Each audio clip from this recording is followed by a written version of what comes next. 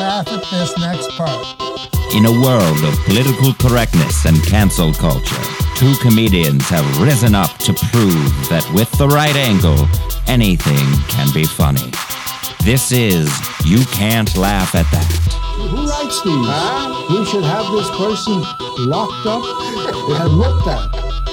Live from Golden Ox Studios in Cleveland, Ohio, it's Steve Mers and David Horning. On this week's episode, I have some weird interactions with this sometimes where, I make jokes about my disability and I'm very open. I'm a big fan of like advocacy and awareness and I laugh about it. But if I don't know you and you approach me at the supermarket and make a short arms joke, I'm going to be offended because you haven't earned that trust with me. Like, I'm still a human being who doesn't want to that'd be like, you don't come up to me and call me a fat piece of shit either. Like, if I don't know you, even if I have a sense of humor, I'm like, I don't know you. You don't get to come into my circle right now and tell me I'm a cripple. Like, we haven't built that yet.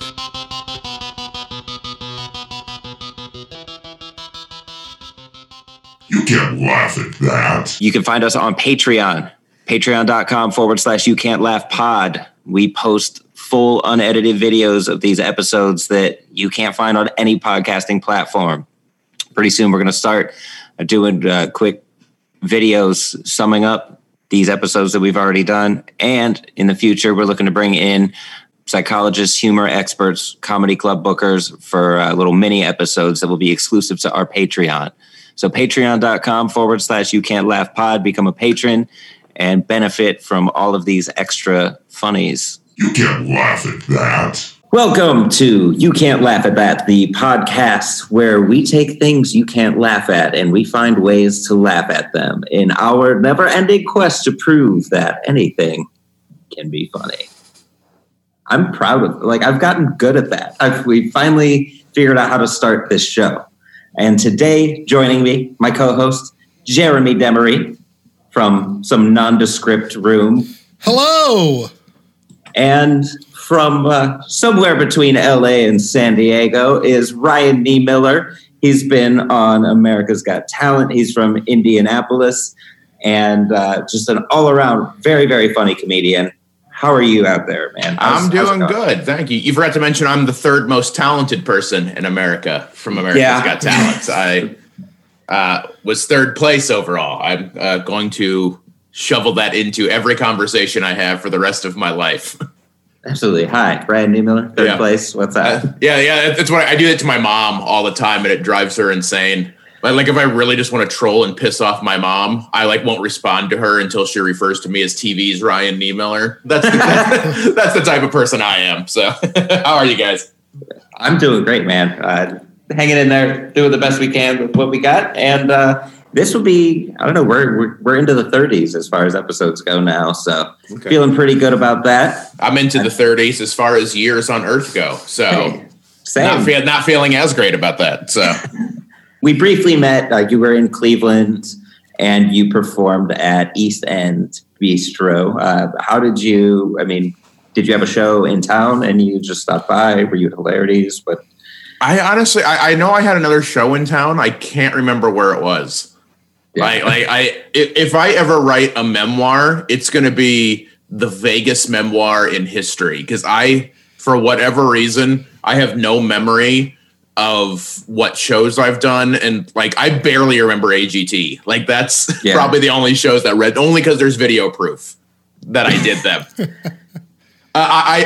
Yesterday, I don't know when this will actually go up, but in real time, yesterday was the anniversary of the Results show. And I didn't remember until a little after, it was almost midnight.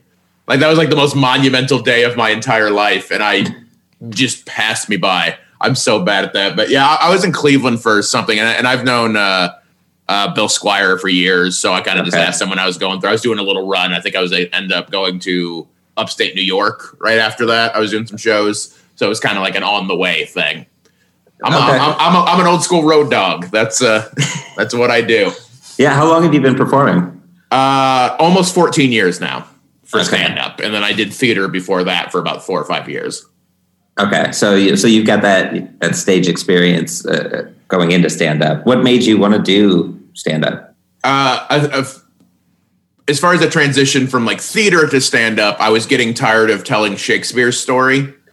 That's kind of the extent of it. Like I love theater. Like I enjoyed the actual, performances and all that, but I didn't feel I got enough payoff out of it, both financially, and it's one of those things like one of the cool things about stand-up, you get that kind of immediate feedback. Like you do the show, it happens in that moment, you get the feedback. With theater, you could be rehearsing for 8 weeks before anyone gets to see it. Like it's a lot more drawn off process. And I kind of like just that kind of in and out. It was just, it was kind of always in the back of my head what I wanted to do. And because I had things I wanted to talk about, essentially. Oh, yeah. No, I feel that. I did theater in high school, but I did sketch when I lived in New York. I didn't do stand-up when I lived in New York. And I was a writer. I loved seeing how other people interpret my words, but it got to the point where I was like, no, I want to say my words myself. Exactly. Yeah. I mean, anyone that has an inkling to do this, we're all egomaniacs. We all want that attention on us in some way, and that's kind of what it amounted to. I didn't want to just be a bit player. I wanted to be the guy. Right. Like as I'm directing, I'm like, just say it like I would say it. Yeah. Just let me do it. But then and exactly. Right. Actors love being told how to act. Exactly. So 14 years. Now you got started in Indianapolis. I got started in LA. Okay. Actually. Because I'm dumb. That's what it is. Like in hindsight, it sounds like the stupidest thing in the world, but I legitimately didn't know you could start elsewhere at that time.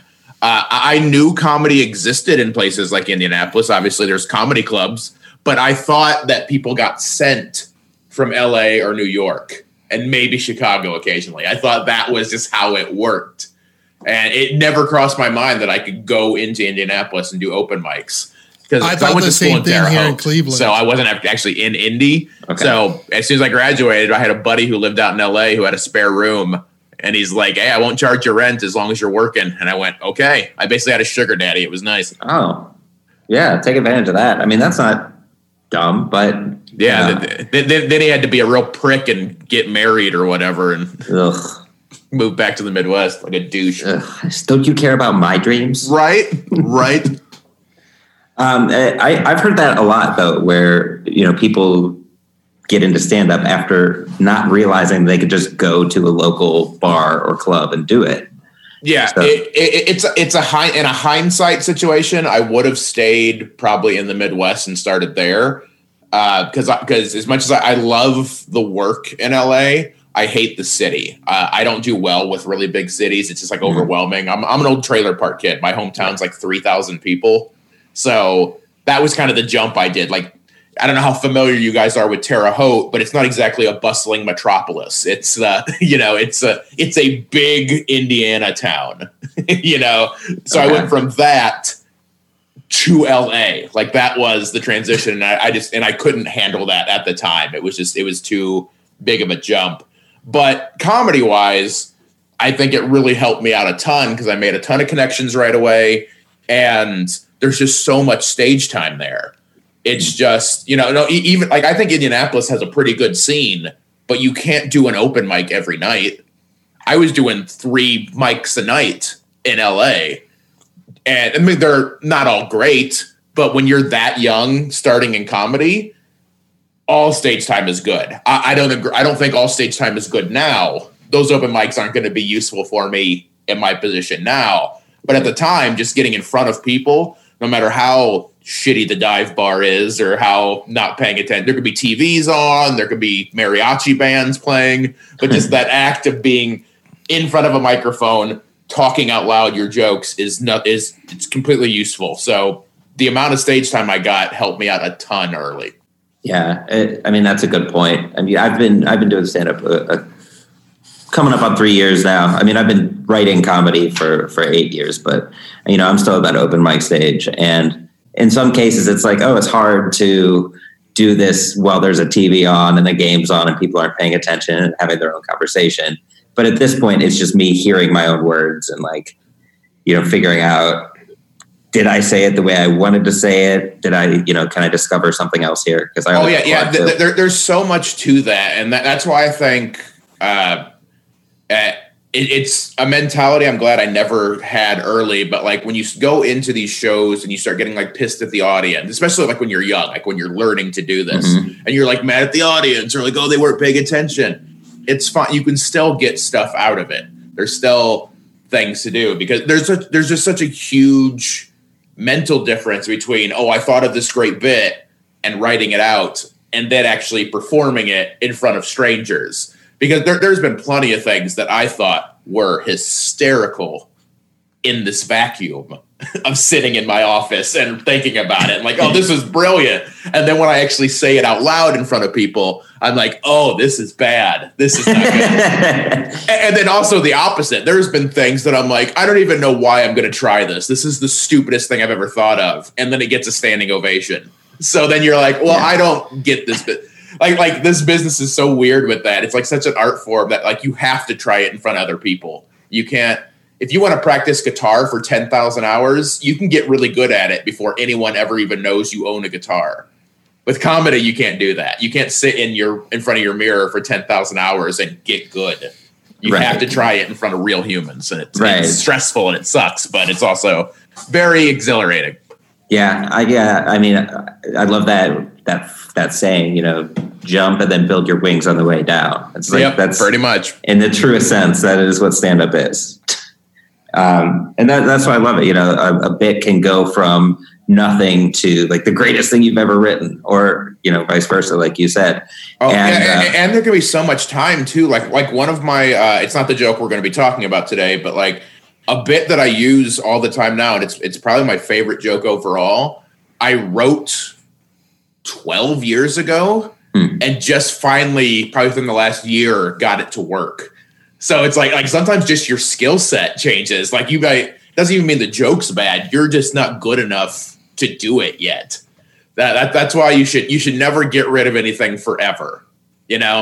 Only get rid of things when times change a little bit.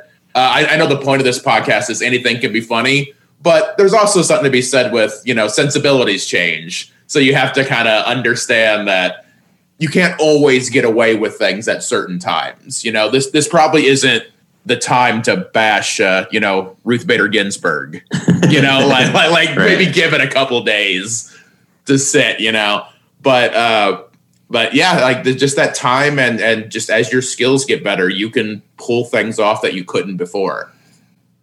Oh yeah. No, I never throw anything away. I have a document on my computer called Everything Ever. And and those are the things that I haven't used yet.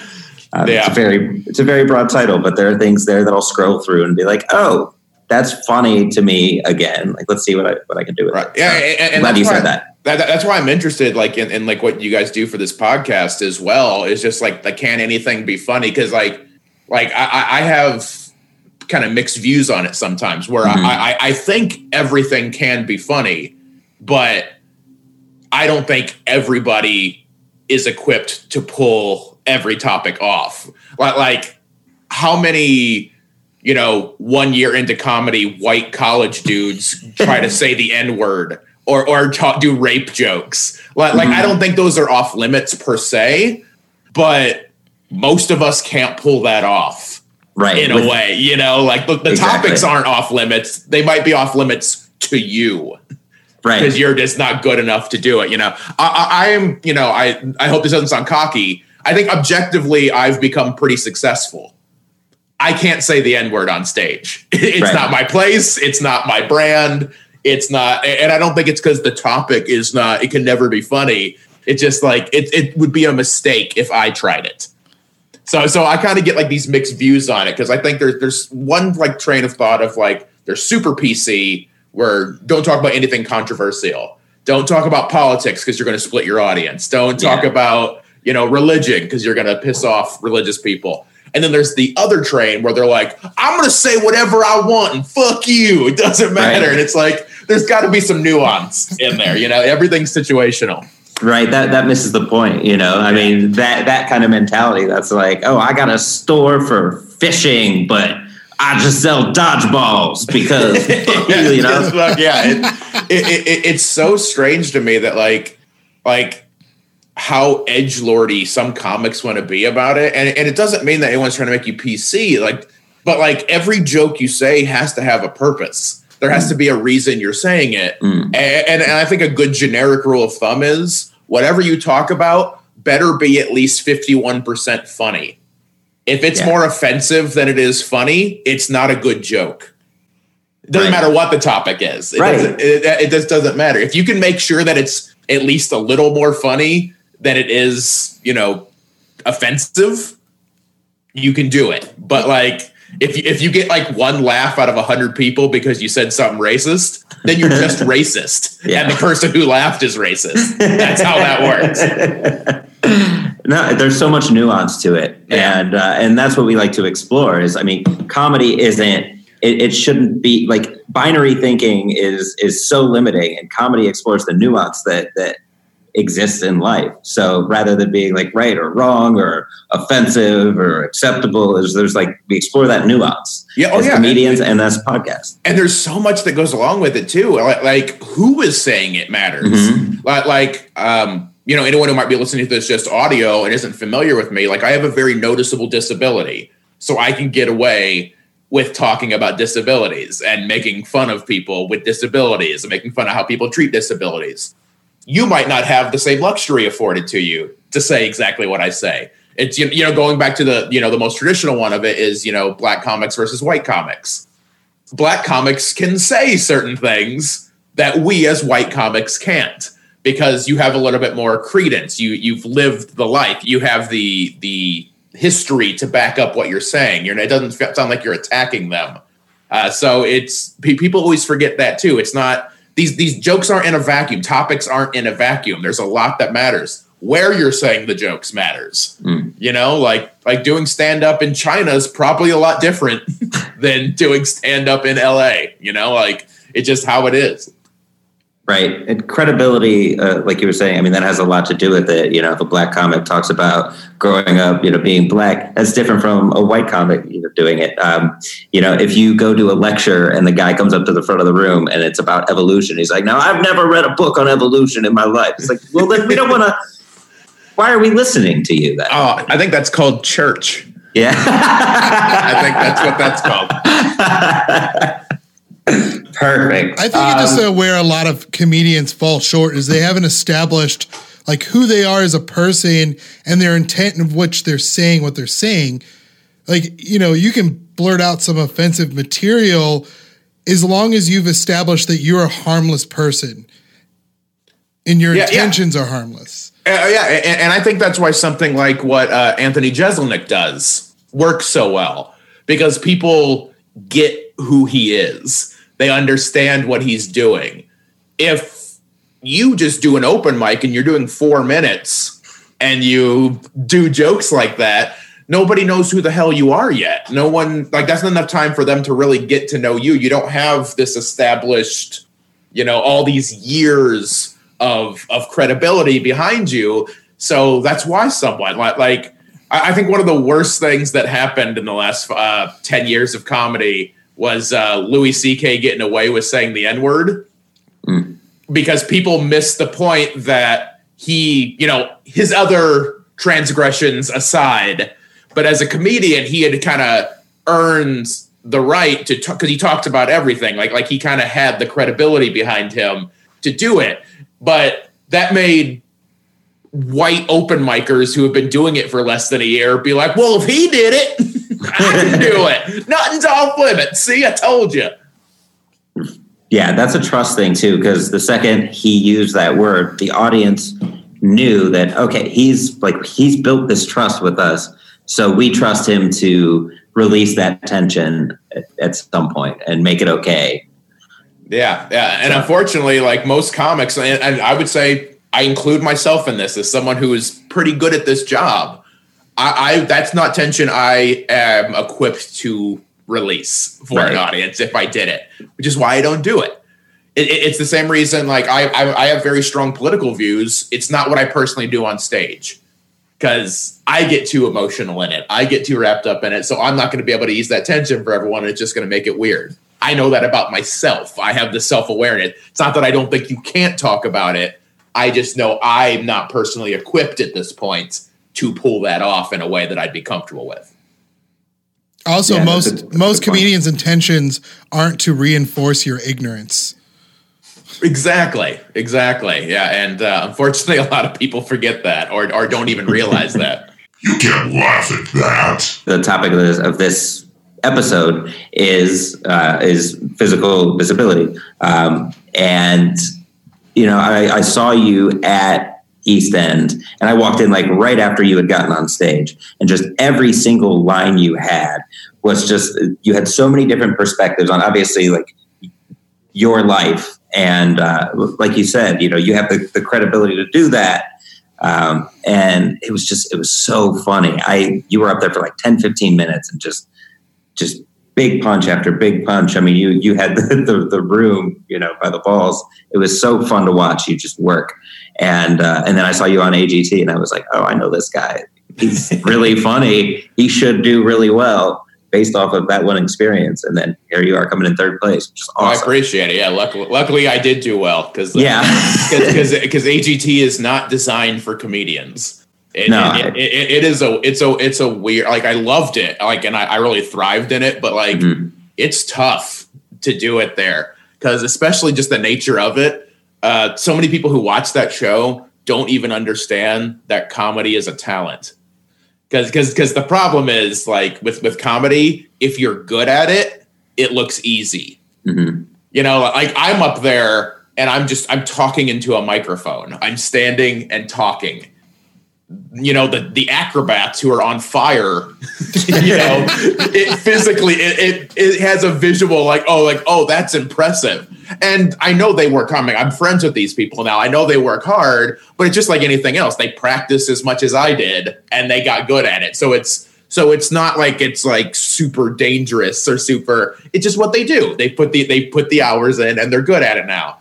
Right. It looks more impressive than me up there talking about my wiener. Right. There's that illusion. And I think a lot of young comics get it. The first time they get on stage, it's like, oh, if he could just stand up there and make an audience laugh for an hour, well, I should be able to do that my first time, Yeah.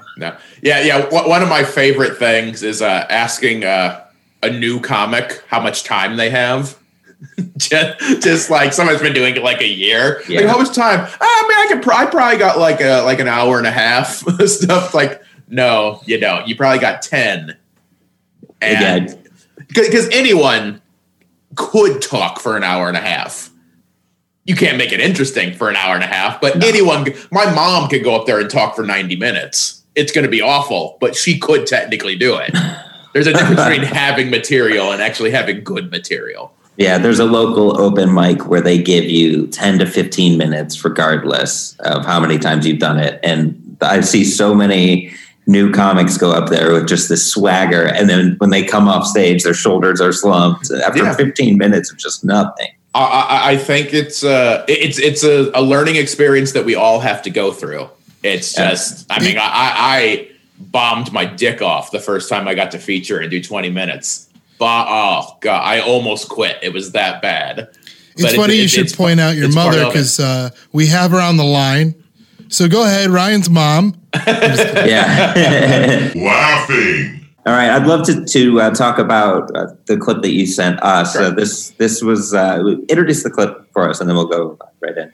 So this is a joke I've been doing for a long time. This recent one is from this actual clip is from Salt Lake City, and this particular joke is so it's a disability joke, but it also kind of has some racial undertones to it to kind of prove a point there, and little behind the scenes information. This is the joke. It got cut from AGT, so they let me do it on Champions, but it got cut from the final airing, and it's the joke that made Heidi Klum not like me. Oh, okay. I take being a comedian with a disability very seriously. I like to be able to talk about it openly. So that's what I'm going to do with you guys here tonight. We're going to talk about some weird arm things. Some cripple stuff. And that's actually one of the big lessons. That's lesson number 1 right there. Cripple is our word. Cripple is our word. You don't get to say, cripple is for me. Now you can say crippa.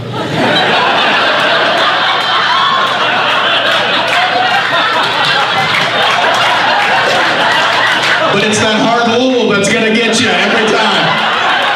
Every time. You can't laugh at that. That is a jam-packed, just 1 minute. There's just like layers to it. I feel like, you said there's racial undertones. Why did Heidi not like it? I honestly think and I want to preface anything I'm about to say now. I got along with Heidi just fine. This isn't like a bitterness thing. You're not feuding. It's nothing like that. It's being on Champions it's bonus time anyway. Like it was just an honor to be there. So I don't want anyone to think that like I'm bitter or mad because it's just what it is. But like I think honestly, she didn't get it. And it's why I pick and choose where to use this joke. I don't do it every set that I do. Because it's one of those type of jokes where if you get it, you get it. And if not, you just hear like I've had people call me racist for it before. It doesn't happen very often. They either usually don't get it or they laugh. But people have like been like, oh, you're being racist. And I'm like, no, you missed the point of it. Because they just hear the word crippa is similar to something else. So they immediately go, oh, that's what it is. Like I almost put it like these are not an exact 1-to-1, but it's like the controversy right now with that Cuties movie on Netflix. Most people that are mad about it saw the poster. That's why they're mad. They haven't actually watched the movie. And if you watch the movie and you're still offended, awesome. Like I am someone who believes that it's not anyone else's place to police what offends other people. I don't think people are soft because they're offended because everyone has their own perspective. You don't know where they're coming from. That's going to make them so if anyone ever gets offended by something I say, I'm not mad at them for being offended. I just want to make sure they're offended for the right reason. That they're not offended just for the sake of. Because if you don't like me, you don't like me. That's fine. If you don't like that movie, you don't like that movie. But know why you don't like it. Don't just hate it because you saw someone retweet a hashtag that made you mad. Well, those are headline people. Like all they read is the headlines of the article and they get mad about that, but they don't read the article itself. So. Yeah, exactly. Yeah. And that's what frustrates me. Again, it's not the offense. Like I always try to push that really hard. I'm not a comic who gets mad at PC culture because there is stuff that is offensive. And sometimes that's the point, but you don't get like, none of us are strong enough to get to tell anyone else they're not allowed to be offended. That's not how it works. Cause there's things that if you say to me, but it always throws people off. And I have some weird interactions with this sometimes where, I make jokes about my disability and I'm very open. I'm a big fan of like advocacy and awareness and I laugh about it. But if I don't know you and you approach me at the supermarket and make a short arms joke, I'm going to be offended because you haven't earned that trust with me. Like I'm still a human being who doesn't want to that'd be like, you don't come up to me and call me a fat piece of shit either. Like if I don't know you, even if I have a sense of humor, I'm like, I don't know you. You don't get to like come into my circle right now and tell me I'm a cripple. Like we haven't built that yet. So there's like we were talking earlier, there's nuance to what happens, and so I don't want to police anyone being offended, but know why you're being offended. And I don't think Heidi knew exactly. I think she's a wonderful human being, but I think she's just lived in a different world where she doesn't understand things like racial, because the whole point of that joke is essentially making fun of white people who want every excuse possible to say the N-word. Right. Oh, they say it. That's what it is. Like, that's what the joke is. Yeah. And I just don't think she lives in that world. Howie loved the joke. Alicia Dixon, who is black, loved the joke. They got it. They knew what was happening. Heidi, not so much. It's funny how that works. Well, what I like about it is you open the bit by saying, this is something that I take seriously, so let's talk about it openly. And the way you deliver it is very serious. But what you're saying is it's almost borderline silly because, to me, I saw that right away. But then again, I am a comic, so I'm looking for those things. Sure. So that juxtaposition of serious, I'm taking this seriously, and then that's our word, and the way you deliver that just with such intent. The performance of that is great. Right, and it is one of those things. I think with at least for me, I think a really strong joke is based in some seriousness. There are some comics who can just do silly things and it's funny, but I think for most of us, we have this point of view that we take very seriously, that we want to get across. If someone's a political comic, and they're if someone's making anti-Trump jokes, they're not just doing it because jokes are silly. They're probably pretty passionate about, politics, and their way of talking about it and getting things out there is through humor. Because they're excited about it. Because for me, there are things when people come up to me, it kind of goes back to what I was talking about. When people are saying, they come into my world and start making handicap jokes at me, it is slightly offensive if I don't know who you are. Because again, you haven't earned that right with me yet. So that's kind of I do take that seriously. I think it's very important to know your audience, and you can't just get away with saying whatever you want, whenever you want.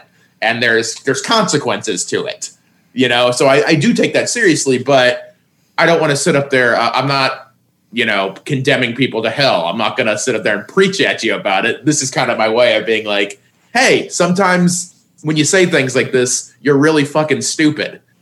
And then I would rather kind of educate and get that point across with people going, oh, I have done that. I'm an idiot. All right, my bad. Well, it's like when people come up to me and tell me all these sad stories. And I'm like, look, man, I'm emotionally crippled. Leave me alone. Exactly, yeah. I don't need your burden on me, right. All right? Have you tried living like me? I'll tell you, that's hard enough. I can't have your shit mucking it up.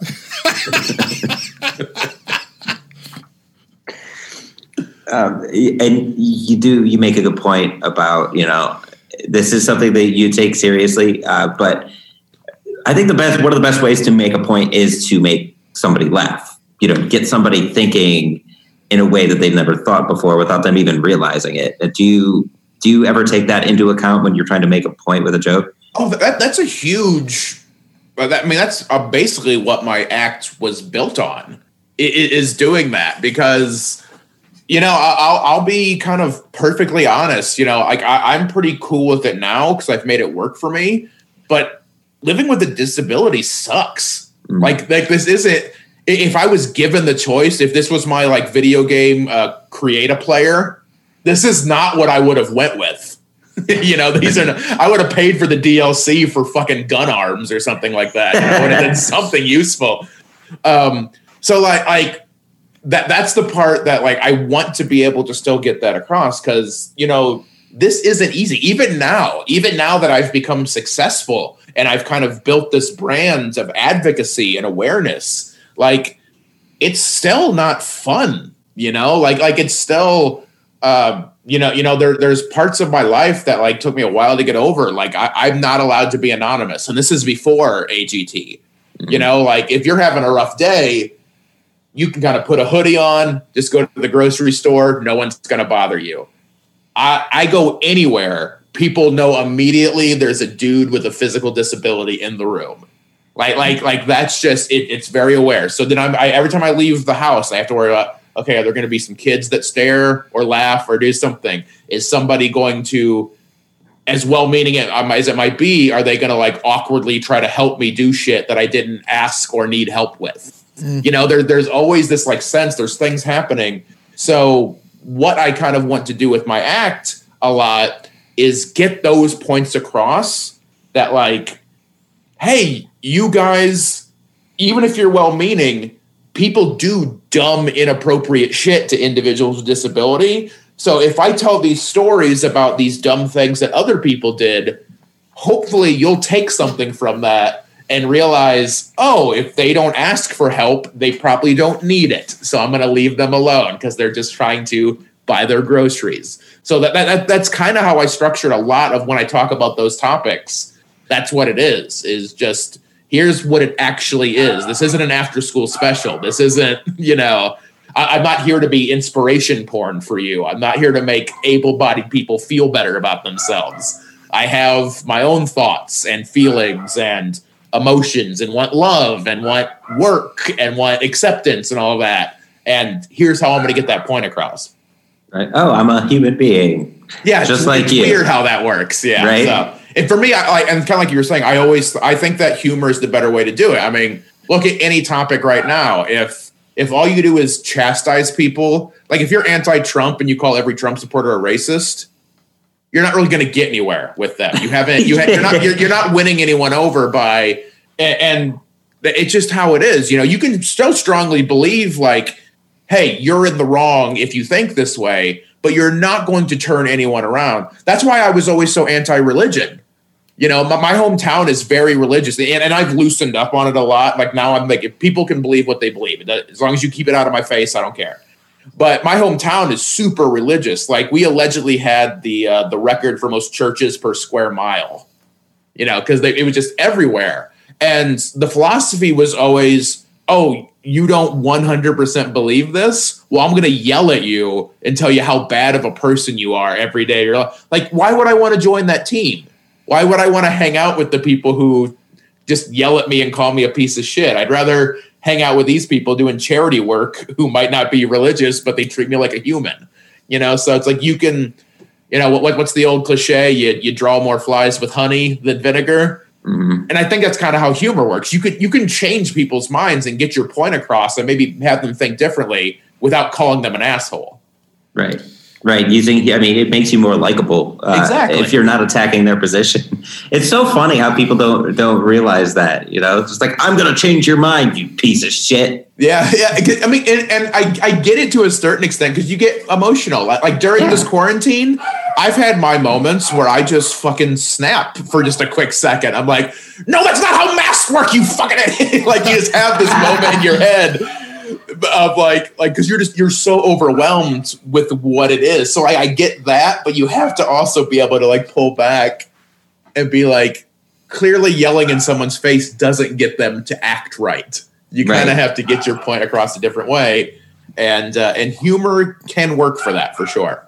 Yeah, even just basic feedback. Let's talk about in like a workplace setting. If you have a boss who comes up to you and tells you all the things you did wrong, you're just from now on subconsciously you've dug your heels in defense. Like there's no approach me a little bit. Start from a place of kindness first, and then we'll go from there. I always forget what the psychological the actual term for it is, but like the studies they've done of like how like when you make someone feel like they're stupid for their position, they dig in deeper because people would rather be wrong than have to admit they were wrong. Like they would rather just like stand up for their shitty belief, even if they figured it out that they were wrong. But if you approach them in such a way where you were condescending or treated them, they're never going to come around and be like, yeah, you're right, I'm sorry. They're going to dig into whatever ridiculous that's how conspiracy theories exist for the most part. It's because people, if you treat them like they're just like, you fucking morons, even if they kind of are, they're going to be so defensive and offended that now they're going to double down on it because their personality is wrapped up too much into it. Too much of their self-worth has been built around it. And that's what happens with a lot of this stuff. So especially when it comes to the disability stuff, you're not going to get anyone on your side by yelling at them and making them feel bad. You got to get them laughing. Even if you are able to break through with somebody and get them to see that they were wrong in that way, they're not going to like you. Right. Exactly. They're not going to, reach out for your feedback again. They're going to be like, yeah, he was right, but why do you have to be so mean about it? Yeah, he was such a dick. And humor is a great tool for that. And, you know, you make a connection right away with the audience with that. But your point of most of your material, at least what I saw, is you pointing out other people's behavior in response to seeing your handicap. Like you have a bit about kids, and you have a bit about, you know, your exercise and dating, and all through that lens. And you're saying the same thing, and you can correct me if I'm wrong. I feel like you're saying the same thing, but in so many different ways. It's fun to watch, you know, because it's like, oh, I never thought about having to button a shirt, or I never thought about, you know, having to have a Fitbit on. Like that's it. It's so funny. Yeah, and for me, like my live acts now, there's a lot of other stuff to my act now, because there's other things I care about and that I think is funny, you know. So it's not all this. Right. That was always one of the most annoying, like, negative feedback I got from AGT would be people who just don't get how that show works. And they're like, well, he just talks about his disability. I'm like, bitch, I get 90 seconds. What the hell do you want me to talk about?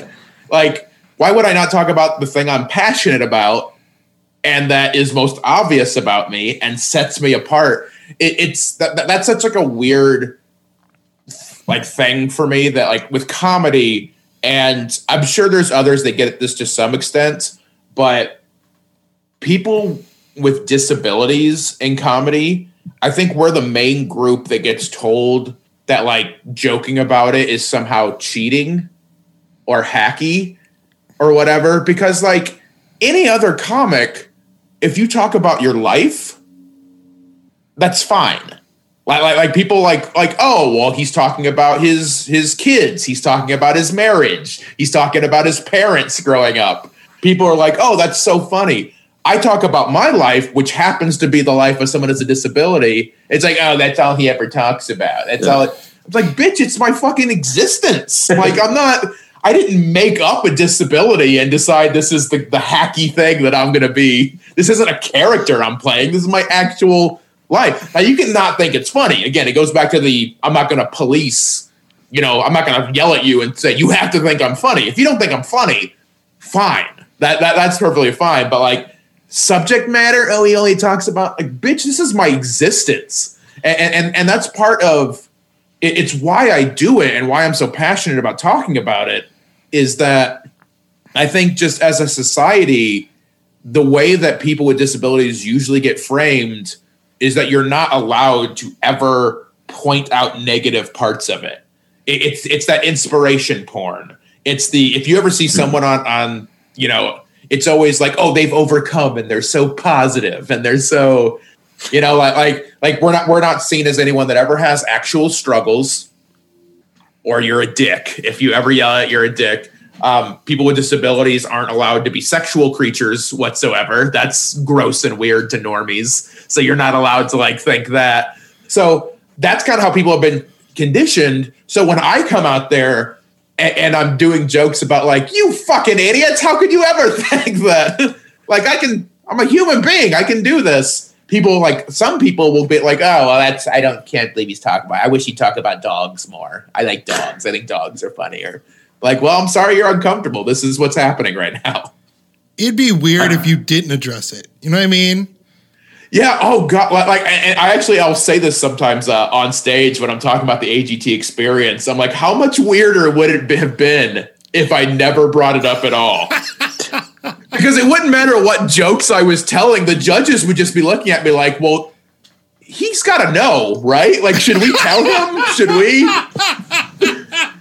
Yeah, I mean, did his parents never tell him and he just thinks he's clumsy? Like, is that the problem here? Like, he's probably wondering why his gloves don't fit. This is sad. And the comments would say, like, why didn't he address it? He should talk about that more. So there's no winning with anybody. Yeah, and that would be exactly what it was. If I never brought it up, people would be like, he had such an opportunity. I can't believe. And the other thing that I always want to point out to people as well, of, like, why I talked about it. So I got a little bit of negative feedback, not a ton. I don't want to make this sound like it was like a half and half thing. For the most part, any feedback I got back was either it was very positive or indifferent. But there were the few people who would be like, he just talks about his disability. The amount of, like, tweets and DMs and people who have stopped me at shows, individuals with disabilities or individuals who have like children with disabilities who have thanked me in tears for actually having the balls to go up there and talk about the actual stuff and bring awareness and advocacy. Had I went up there and just talked about cats the entire time, would have been such an insult to them and a slap in the face to people who actually lived through this. So if anyone ever gets mad that, oh, you just talk about my disability, you can never stop going and fucking yourself, because it's not for you. Yeah, but you would have cornered the single mom market. Me and people like me who are not represented on television whatsoever. I think like 25% of Americans have disabilities. Less than 3% of anything depicted in entertainment is someone with a disability. And the people who have the disabilities depicted on television most of the time aren't actually people with disabilities. It's Bryan Cranston pretending he's paralyzed. That's what's happening. So anyone who gets, oh, he just talks about disability, go fuck yourself forever. That's what I say to that. Sorry, I get passionate about that. It makes me so mad. So mad.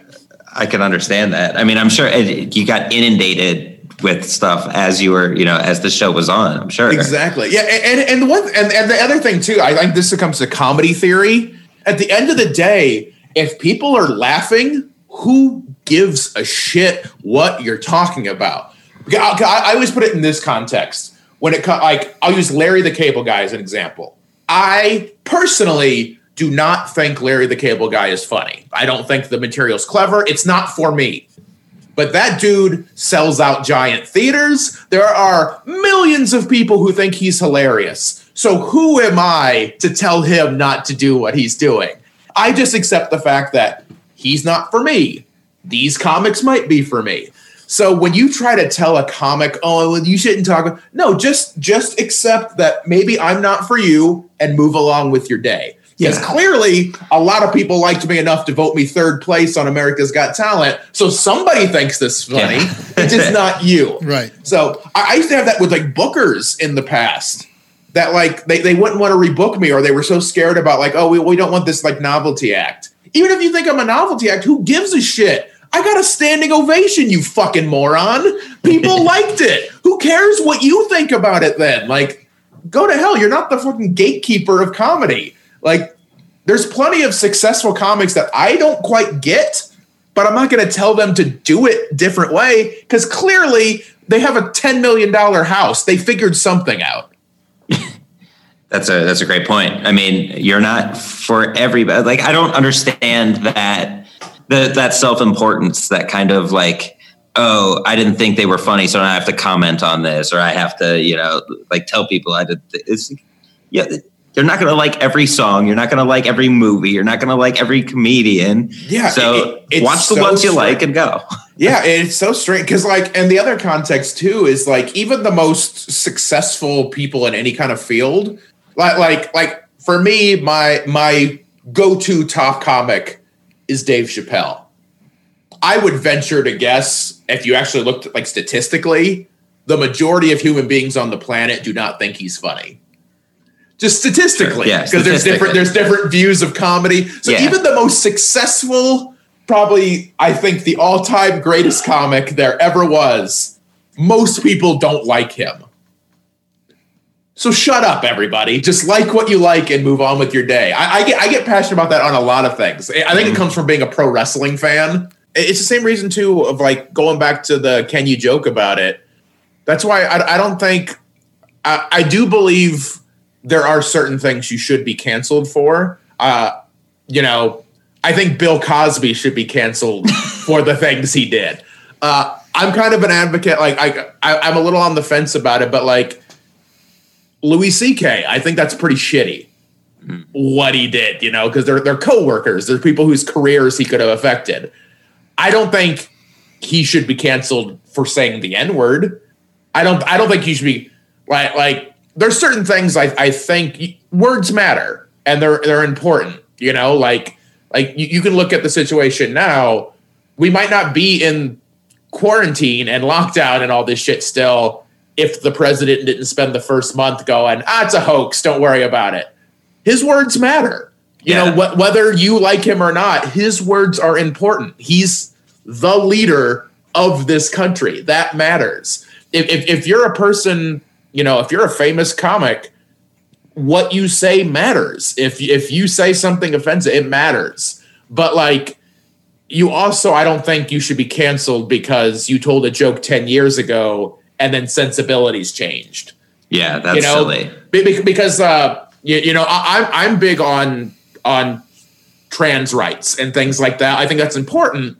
But I'm not going to get mad at a comic who made a tranny joke 20 years ago before sensibilities changed on it, before people started coming around on it. I think that's unfair because you can only write your jokes based on the circumstances of the immediate. I'm sure there's shit right now that seems so harmless that people joke about that in 20 years we're going to be like, oh God, that was awful. I can't believe that we used to joke about that. Hoarders. And I think it's unfair to cancel someone for something like that. Now, if you make an anti-trans joke now, you should know better. Yeah. Read the room. That's the difference. Exactly. Read the room. Right. Yeah. I'm not going to tell a joke if I know it's going to offend the room. You know, I mean, you should be smart enough to be able to do that. That's it. The intent is key, but also the awareness of the situation. Exactly. Yeah. And that's what frustrates me so much about the comics who are so anti-PC everything is that, like, at the end of the day, you should be doing this because you want to make money and you want to, like, I don't get the people who get into this just to watch the world burn. Mm-hmm. You know, like you don't necessarily have to like think like, oh, this is my career. I want to get an HBO special. Some people just do it for fun, and that's fine as well. But I don't understand the like. I think some comics are just like, it's like the real life version of internet trolls who just like I'm gonna go out there and say the N-word. It's gonna be hilarious. Oh, there's a bachelorette party. I'm going to joke about raping them. It's going to be funny just to piss them off. And it's just like, what is wrong with you? Like, you're a sociopath. Like, you're not making a statement. You're not like if you're going to tell a joke that's going to offend some people, it needs to make a statement. You need to be like pointing out some sort of societal flaw or whatever. Just saying something to be offensive makes you a hack and you're an awful human. Right. It ignores the nuance in it. And you can't be surprised when people are mad about it. Like, those were your intentions. Yeah, how are you mad? You know, like, how unaware of the world you have to be to not know that's going to ruffle feathers. Right. Like, you know, like, you have to be so clueless to think, like, oh, if I, you know, use these terms to refer to a gay person, they're mad about it? What? Like, right. How do you not know? You know they're offensive words. You know that. Right. It's almost like when you're a kid and if you touch your brother one more time, you're grounded, young man, and you're like, not touch it, yeah. And then you're still grounded because you're being a piece of shit. Right. Exactly. When I first, I don't know, I was maybe like 4 or 5 months into doing stand-up, but I did an open mic in Denver, and about an hour and 15 minutes in, this comic goes up and he drops the N-word in the first minute of his set, and the room, the tone of the room just changed on a dime. As it should have. Yeah, and he finished. Guess who was next? Me. And I didn't have the skill level at that point to really like draw attention to it. So I just did my set and got no laughs the whole time. And it's like, if you do that as a comedian, you're not only ruining it for yourself and the people, your audience, now they're unhappy, but you're also taking away from other comics. So now, you know, people will be like, can you believe what this comedian said? And then now they're looking for all the other comedians who have said something similar. And it sets a tone. It sets an unfair precedent. Yeah, it's selfish is what it is. And it's not me. I will repeat it until I'm blue in the face. I don't think any topic or word is off limits per se. I don't think. But like when you go up and do that, especially at something like an open mic, it's a completely selfish act because you don't care about the other comics. the audience's well-being. You've made it all about you. You've ruined that experience for everyone for the sake of it. And I know comedy is usually like it's usually a solo act. It's kind of you in your set in that moment, but there is collaboration to it. There's a reason shows are built the way they are. There's a reason that maybe the headliner doesn't want you as the MC saying cunt 30 times because it affects how the room's going to be. It doesn't mean that they're trying to censor you or they're a dick, but there's a certain way a show builds that makes it a great experience for everybody and makes you have success. It's one thing I'll tell MCs when I'm on the road right now, because my live show is not 100% squeaky clean. I haven't, just because AGT kind of has that like vibe to it, I don't go out there and do good old fashioned Christian humor. That's not who I am. But I'm also scaled back slightly for a business standpoint. Like, I want these new AGT fans to be Ryan Niemiller fans for life, not to get them to buy a ticket once, get offended because I said fuck 100 times, and then never come back again. There's a business thing to it. You can still get your point across without pissing people off. So I will sometimes tell MCs, and again, it's not to stifle them. I'm like, you can say whatever you want. If you want to do your jokes the way you want to do your jokes, fine. But I want to let you know, my fan base has a certain expectation because they're not comedy fans. They're fans of America's Got Talent. So they're expecting a super clean thing. So if you go out there and curse a lot, I'm not going to be mad at you, but you're probably not going to do very well. I want to set you up for the most success possible because it's not only going to help you, it's going to help the show. I've been doing this long enough and I feel I'm comfortable enough in what I do that no matter what you do before me, I can fix it. I can get myself and still have a good set. However, if you go out there just guns blazing as an upstart MC thinking like, I got this great bit about raping chicks, it's probably not going to go well with my audience. To me, that should be like the first thing you learn as a comic. Not even writing jokes. It's knowing how to connect with an audience from where they are. Yeah, there's so much like I'll always try to hammer home to people. Like if anyone's like maybe wants to start comedy or is an upstart comedy and has these thoughts about like PC culture and all that, I think it's really comes down to, at the end of the day, it's can versus should. Can you say these things? Yes. Should you? Probably not. Like, not if you want this to like be successful and work. There's just certain things that I think people misunderstand the First Amendment so much with things like that, where it's like, can you say it? Yeah. But it doesn't mean you're free from consequence. It just means the government can't put you in jail for it. That's, that's a dummy who's not an expert on constitutional law or anything like that. But that's really, from what I understand, is the bare bones of it. And you can say whatever you want and you won't go to jail for it, but it doesn't mean you can't be fired. Yeah. Doesn't mean you're not going to get punched in the mouth. Doesn't mean you're not going to, lose friends and family. It just means you won't go to jail. That's it. And for new comedians, we're not discussing the bomb. Like, you can get up and bomb on good material or non-offensive material. We're not saying that because I think so often comedians get confused with, well, I just went up there and bombed. Like, no, you ruined the show.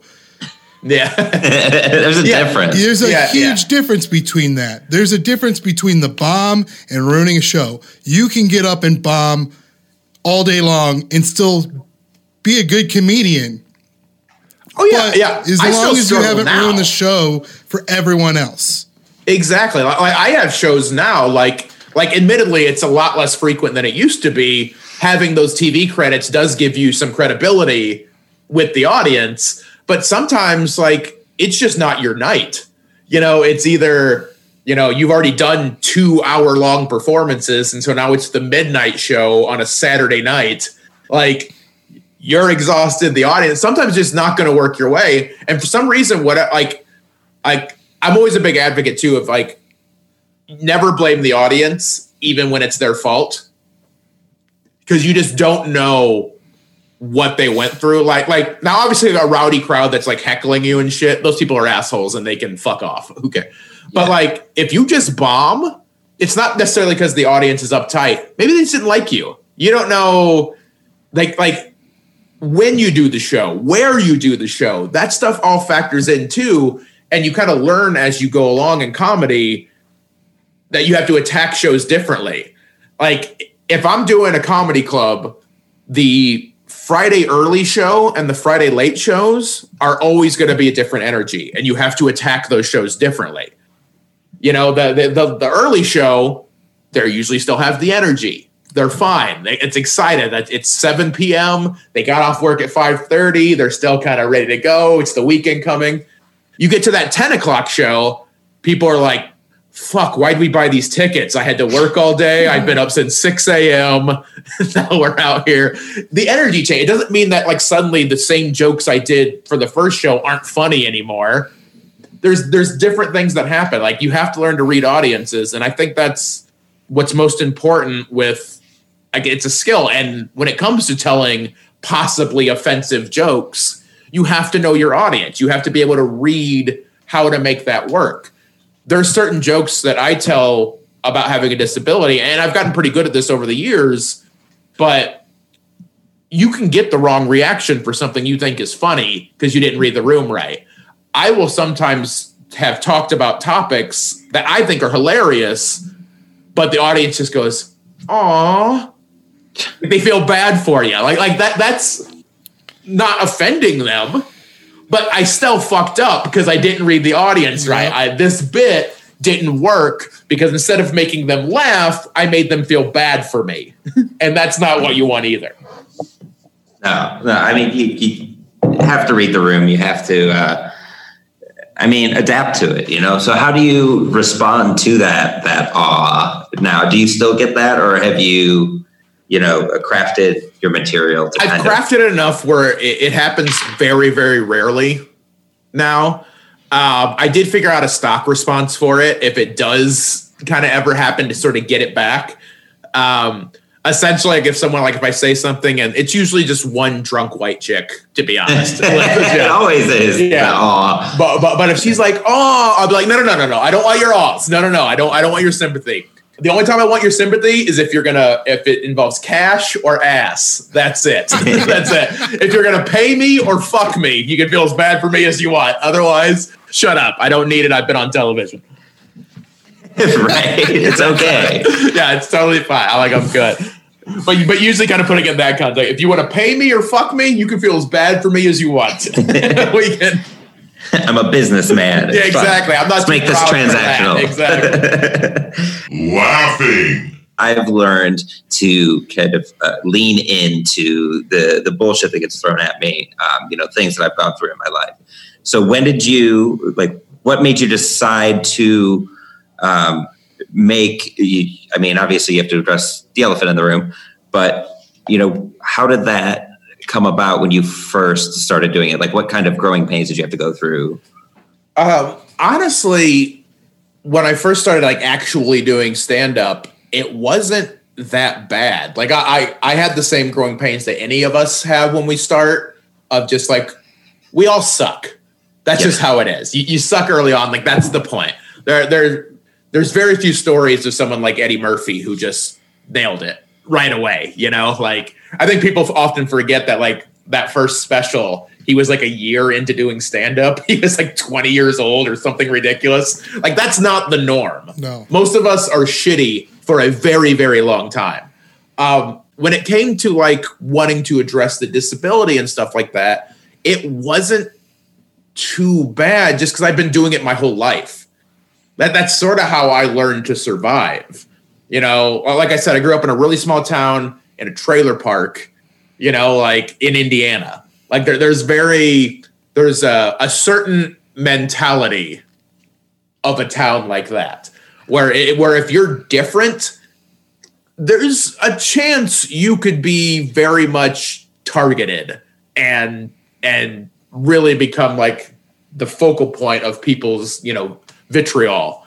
And for me, I kind of learned really, really young, 4 or 5 years old, that if I make the jokes about it first, I'm going to win this. Like, and I was also very lucky that not only I had at least a little confidence to be able to try that, and also, you know, just I kind of have an innate skill. There's plenty of things I'm shitty at. I have naturally good comedic timing. Like that's just one of the things that I think it's something you can learn in this business, because not everyone is. There's a lot of successful comics who had to learn it. For me, it was just one of those things that, luckily, some people are good with tools. You know, they have skills like that they're innately good at. I happen to be able just to know how to tell a joke. That sort of worked for me. And I kind of learned early, like, oh, I can make this thing that really probably to most people, disabilities aren't funny. You know, we're taught not to laugh at the kid in the wheelchair or, you know, things like that. You're not supposed to laugh at that. So, but I kind of learned early to make it my own, so that when I actually got into stand-up, it was like, okay, now I'm just doing this on a formal scale. It's not just in a classroom or on the playground or in one-on-one situations with people I meet. Now it's with strangers and my voice is amplified. That's the only difference. Right. And you make a good point too, beating them to the punch, beating them, the other people, to the joke, that it takes the power away from them. Like if you ever try to pick on somebody and they're like, no, I know I am, like, right. Yeah, I do suck. It's crazy. Yeah. Like, yeah. And let's go. Like, let's get the other guy. Yeah. I mean, and that's also because I was never, you know, I was good at playfully ribbing people. I knew what it was like to be a target, and luckily I was equipped to be able to dodge that most of my childhood by making the jokes first. So I was very good at coming to the defense of other people like that as well, who were targets who maybe weren't able to defend themselves from it. Because there is a lot of power, and I know it's the cliche of every sitcom that like involves a bully picking on a kid. Like, well, if you stand up to the bully's gonna. There is something to say for that. Like some people are just dicks and they're gonna double down or whatever. But like, you can take the power away. Like I was so good at the jokes that people would be like, Jesus Christ, dude. Like, I'm glad you don't have wrists, because I'd be scared that you're gonna slit them. Like, that's getting very, very intense. Like, yeah, what are you joking around? But so like, it ended up fucking up some of my adult. My adult self-confidence for a while. I had to kind of recorrect that position. Because there can be some danger in, like, even if they're just jokes at the time, if you tell yourself something long enough, you start to believe it. That's how any kind of deep, wrong thought. I mean, that's how a conspiracy theory works. Go back to that again. You know, if you say this wrong thing enough, or you hear this wrong thing enough, it becomes the right thing in your brain. But yeah, like you can take that power away from people. And I think that's how actual progression on major topics happens. You know, there's always going to be people that fight back against it. You know, when it comes to the disability, there's still people that are like, you should never joke about this. How dare you? My kid has a disability and it's not fun. He gets picked on. This isn't funny. How are you laughing? But like over time, the more you kind of get it out there, the more normalized it comes. I mean, there's obviously still work to do on certain things, but like, look at how people who are gay now are accepted versus like 20, 30 years ago. You know, like, again, there's still work to be done. I don't want to say this isn't a mission accomplished and we're going to fly a flag on an aircraft carrier situation. Like, it's not that, but strides happen because a lot of brave people who are suffering refuse to shut up when they were told to. That's how you get things done. So when you talk about these uncomfortable things, look at stuff like Black Lives Matter now. It's making a lot of people very uncomfortable. And that is what's going to lead to actual change, where we don't have to have this shit going on. That's how you make that happen. And that's how I always look with disability. Like, my goal is, and I don't know if it's going to happen in my career span, but you get enough people normalizing talking about disabilities like it's no big deal, then I don't have to joke about it. Because then it's just a thing I have, just like I have red hair, like it just becomes a part of me, but it's not a big deal. Right now, it's still a big deal because people have not fully accepted the fact that people with disabilities exist and have normal things that they want, normal desires, normal dreams, normal passions. And until people kind of fully accept that, I'm not going to shut up about it. No, and that's... I don't expect you to. I mean, it's like you said, it's like throwing away a joke. Never throw away a joke because your skill level will continue to progress. And, although you're making an impact now with how you're, delivering the material and destigmatizing something, you're only going to get better at it. So maybe there's those few people who a few years ago were totally resistant, that mom who's like, my son's disabled. You should never joke about that.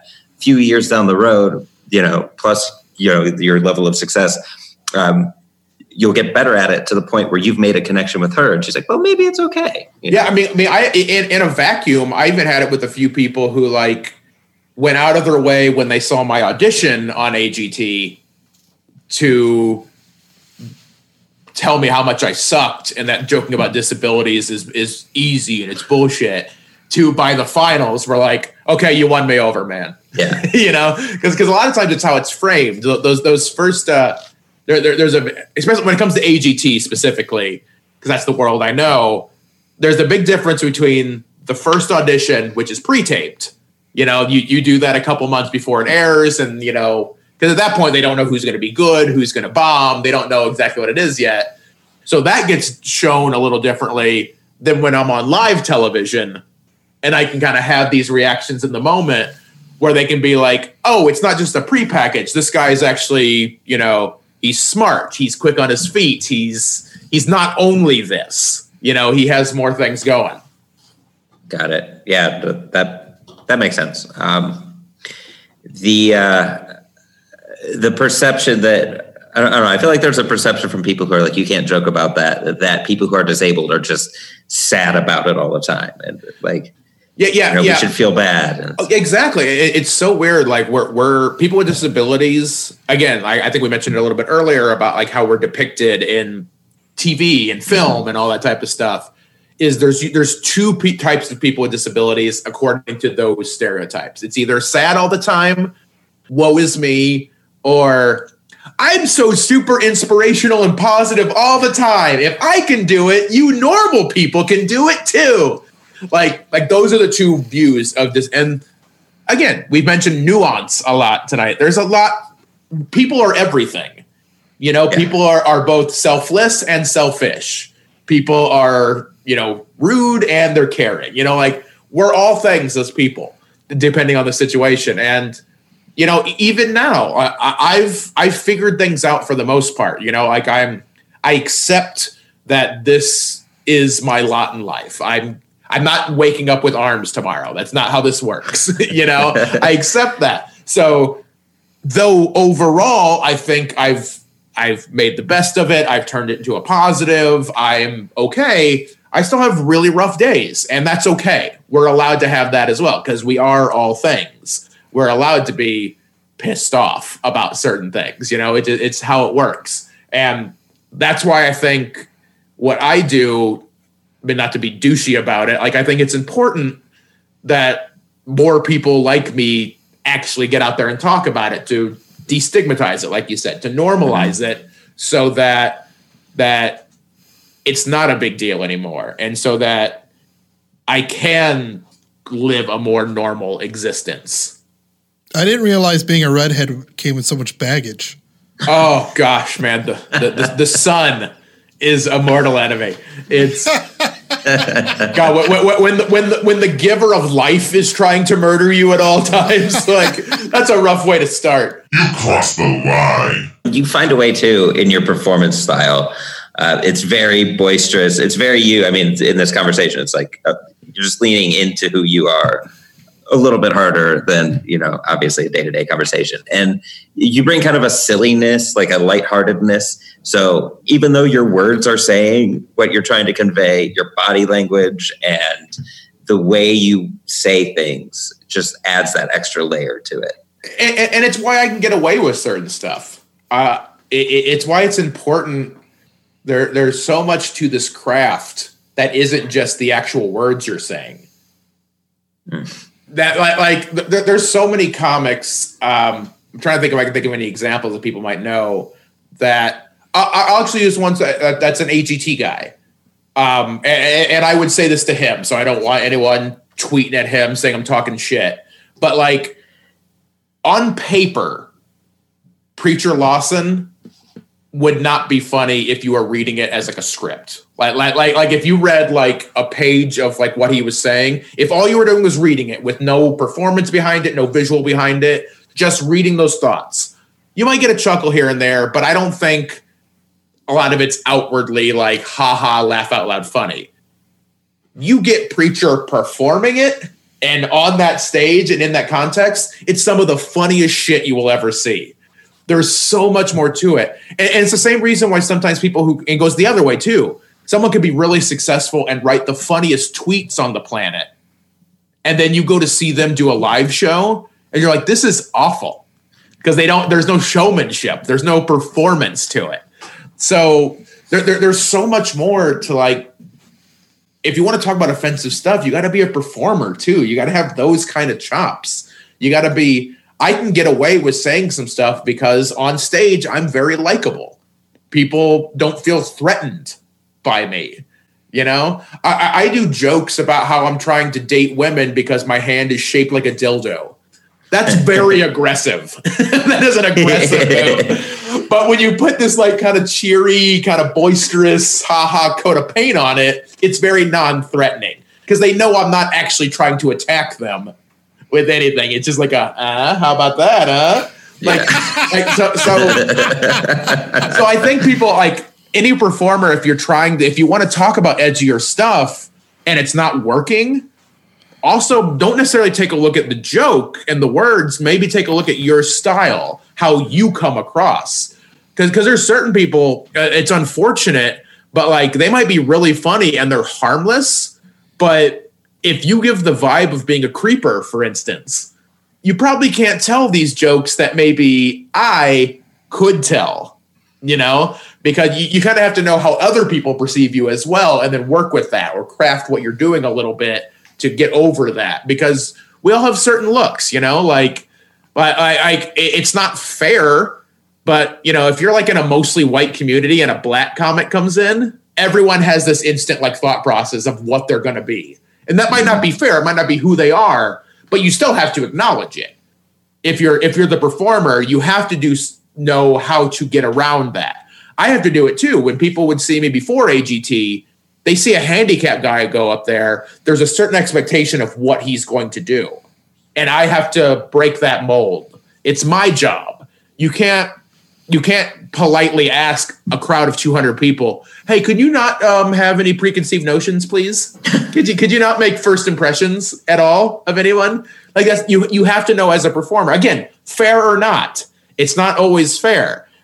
It sucks I would imagine being a female comic who there's such this mentality with fucking neckbeards who think that no women are ever funny.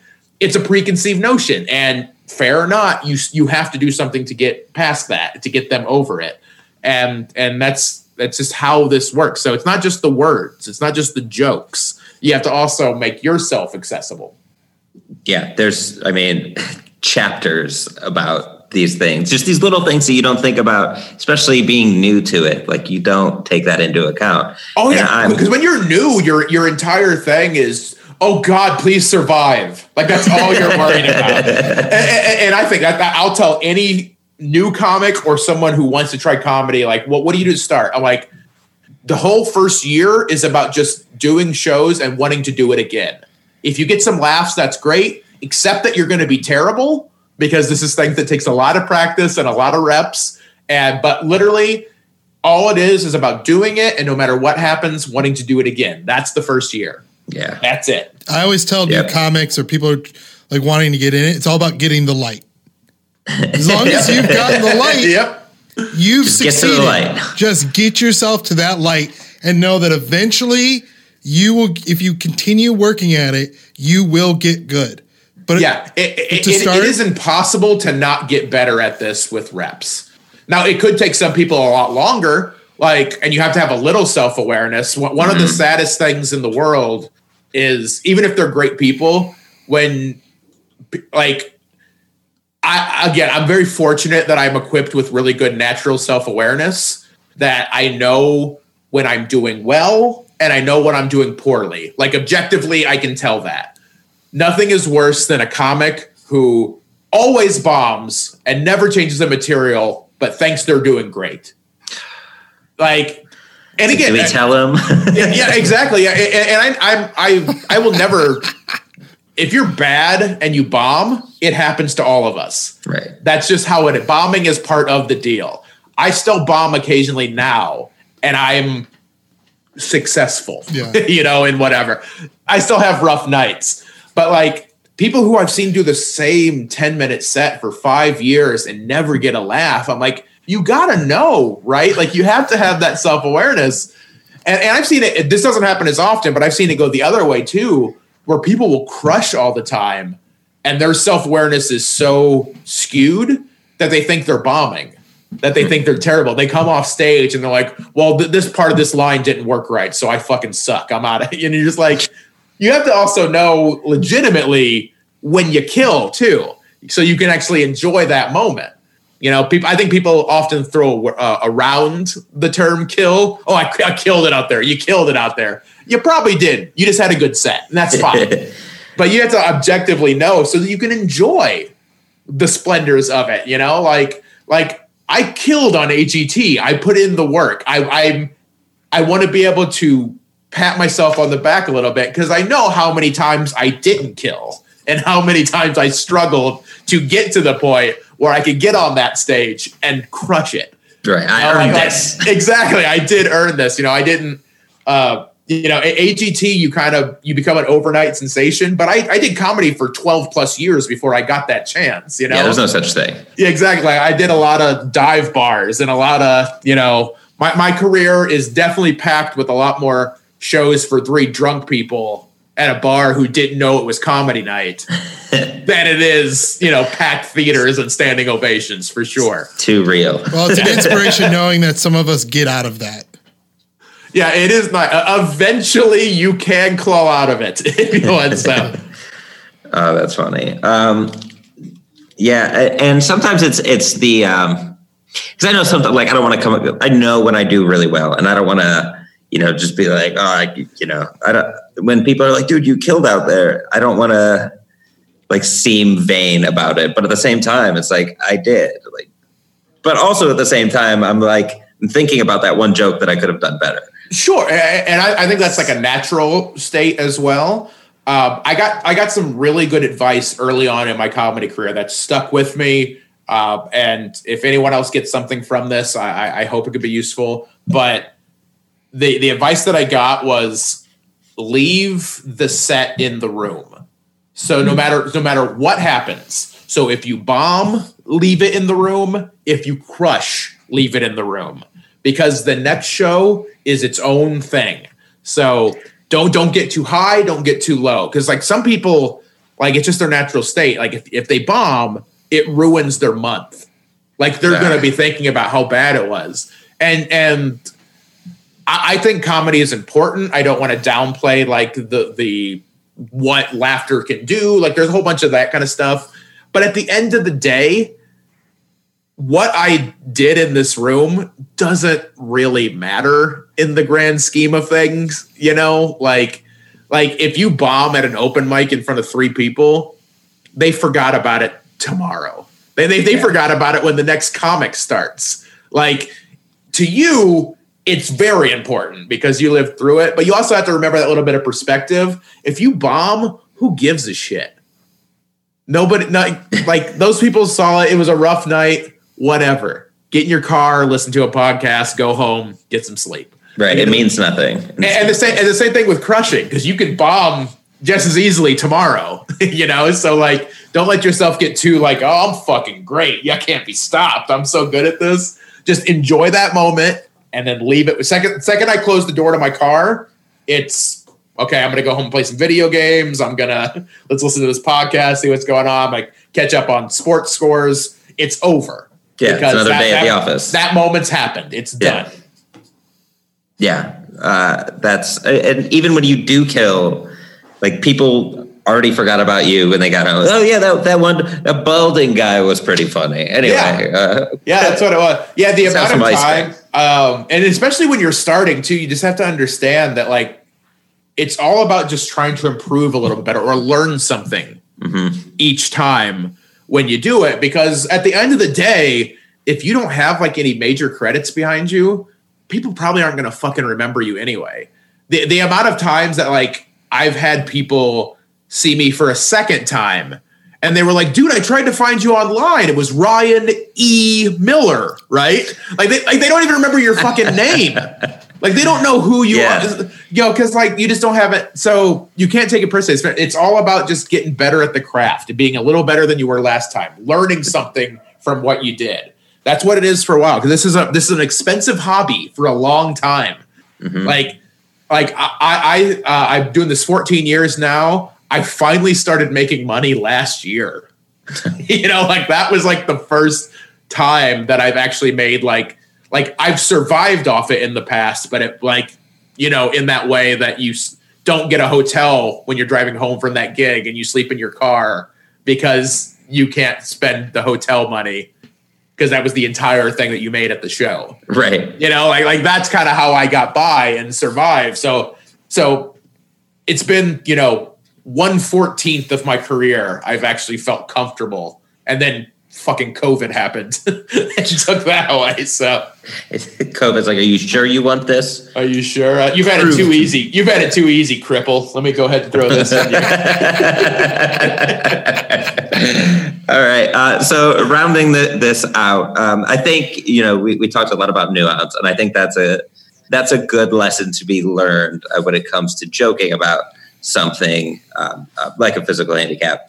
What about, from your perspective, somebody who does not have a physical handicap that wants to make an observation of something that they saw? What's the best way to communicate humor? I mean, obviously, it varies per situation. Sure.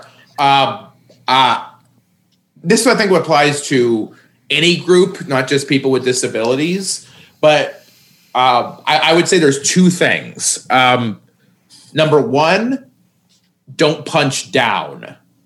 So you can make fun of someone if you're on equal playing field, or you make a joke about them, but you're kind of the victim. They get the best out of you.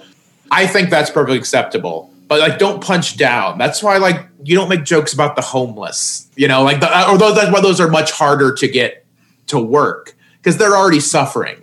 That's why right now jokes about, individuals who are transsexual, like, they don't work because, like, they're already suffering. Like, they're being, bigoted and like targeted and attacked and killed. Like, oh, and you're making fun of them for this? Like, don't punch down. I think that's a huge part of it. And then the other thing that I always try to keep in mind, I think you can joke about different types of people, but if it's a situation, like, say you're a white comic and you have a joke about black people, if you wouldn't tell that joke in front of a black audience, it's an offensive joke. If you won't tell the joke in front of the target of the joke, then it's just an offensive joke and you're an asshole. Yeah. That's all there is to it. If you have a joke about black people and you'll tell it in Compton, then hell yeah, tell that joke. If it'll go over that way. Like that Crippa joke kills in front of black audiences because they get it. Right. If I was so nervous and scared to say it because what will they think, then it's probably not coming from a point of like actually trying to do comedy or you're just trying to be edgy and say offensive shit. So if you want to make a joke about disabled people, awesome. You better be willing to say it in front of me. Yeah. That's all I'm saying. But don't walk up to you in a store and say it. Oh, exactly. I don't do that when I'm trying to fucking buy bananas. But like, if you're in the middle of a joke and you would see me in the audience and then suddenly abort the joke, you're a dickhead and you shouldn't be telling it. That's all there is to it. If you're not going to say it to that person, what's the point of saying it to a room full of strangers? Yeah, because again, we're all willing to be targets. Like we can all be made fun of. Like that's why roasts are successful. Yeah, you know, like there's a market for it, and there's a time and place for it. You know, like again, it's where that nuance and that context is important. Like in a roast, some of those jokes are brilliant and they work. If that was just a regular comedy set, it doesn't work the same way, you know, because there's a time and place for things, and there's a reason why you're doing it and why it works. So that would kind of be like my parting observation is just like really hammering home, just know that nuance, know what you're trying to do, know who your audience is and what the situation is. If you're at an open mic and you get 4 minutes, maybe it's not the time to try your really deeply thought out racial bit where you say racial slurs, because you don't have enough time to like really craft that and make that and build the trust and rapport, you know? So just know the situation. Right. Yeah. It's called an ebb and a flow. It's called a push and a pull. Exactly. If you're only doing one, yeah, it's just not going to work. Right. At the end of the day, you should be trying to get laughs. You shouldn't be trying to piss people off. Mm-hmm. That's our job. Yeah, that's our job. It is. Make people feel better than they were when they got there. Yep, exactly. That's a good way to kind of bring this to a close. Ryan, I just want to thank you for joining us today. And anything you would like to plug, social media, any projects you're working on, anything like that? So my social media, all the major ones, the Twitter, Facebook, Instagram, it's at CrippleThreat8. It's the number 8. There was 7 before me, is what that means. I've risen to power. I forgot my password 7 times. 7 times. So on that, I also have I have 2 new podcasts that I've been working on. One is called, this is kind of a more personal one. It's called Baby Got Backlog. I'm a huge video game buff. That's what I do. I'm a video game collector. And the problem is I buy faster than I can play. So me and my buddy Rev that I went to college with, he's helping me out, basically forcing me to play one of these games that I've missed a week. And we talk about it. It's because I've missed some really great games because I will buy 100 at a time. So it's kind of me trying to weave through that backlog. So it's Baby Got Backlog. And then the other podcast I have, it's called The Cafeteria. It's a podcast with me, my buddy Johnny LaQuasto. I met him a month into comedy. He is most recently known. He was an announcer for WWE. Very funny guy, one of my best friends in the world. And then also Brent Terhune, who comic I've known out of Indianapolis. Most of you know him as the redneck you all love to hate. You've probably seen his parody videos where he's a pro-Trump, anti-Trump guy. Yeah, we've talked about him in a couple episodes. Oh yeah, Terhune's the best. He's kind of a cuck, but he's overall a good guy. But it's basically the cafeteria. Each week we kind of come together. We're trying to like recreate the old mentality of like being in school where you might not get to see your friends except at lunch. So you're at the cafeteria table and you all talk about like the dumbest shit possible. We all bring a stupid topic. Sometimes it could be something like what's a movie you think is underrated. Sometimes it could be what's the biggest animal you think you could beat in a fight. It's that kind of thing. So it's just coming in with these discussions and like you're shooting shit at the table. So it's really fun. It's at Cafeteria Pod. Where you can find us in most places, and CrippleThreat.com. I'm going to be at the Comedy Club of Kansas City, so you can go buy tickets to that. They're the 23rd through the 25th, I believe. So buy some tickets. You can see my schedule at CrippleThreat.com. And any shows that I'm doing right now, I'm doing because I feel the club is doing proper safety protocols. In a perfect world, we'd all be getting paid to stay home. But that's not the world we live in right now. Still got to work a little bit. But if I'm doing the shows, I've deemed it where I'm comfortable enough to do it. So hopefully you'll be comfortable enough to come do it as well. Come have some fun. Buy a shirt so that I can eat. That's my catchphrase, by the way, in case you're not familiar with me. Buy a shirt. Would it make it catchy? No, it's catchy enough. It's to the point. There's a call to action, and that is it. All right, Ryan, thanks again for taking the time. Excellent. Thank you, guys. Really appreciate it. Yeah, of course. And Jeremy, well, actually, I've got to close it with the usual thing that I always act like I don't remember, because no matter what it is, there always is an angle, a perspective, an intent to prove that, yeah, you can laugh at that. Boom. Special thanks to Golden Ox Studio.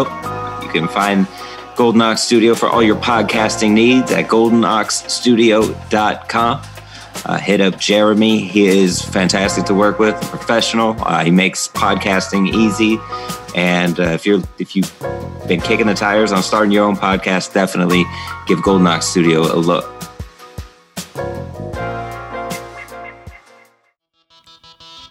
If you'd like to weigh in on today's topic, follow us on Twitter at YouCan'tLaughPod, or like us on Facebook at You Can't Laugh at That, and tell us how you did laugh at today's topic or how you didn't. This is all about the conversation, is what I'm saying. All right. Bye.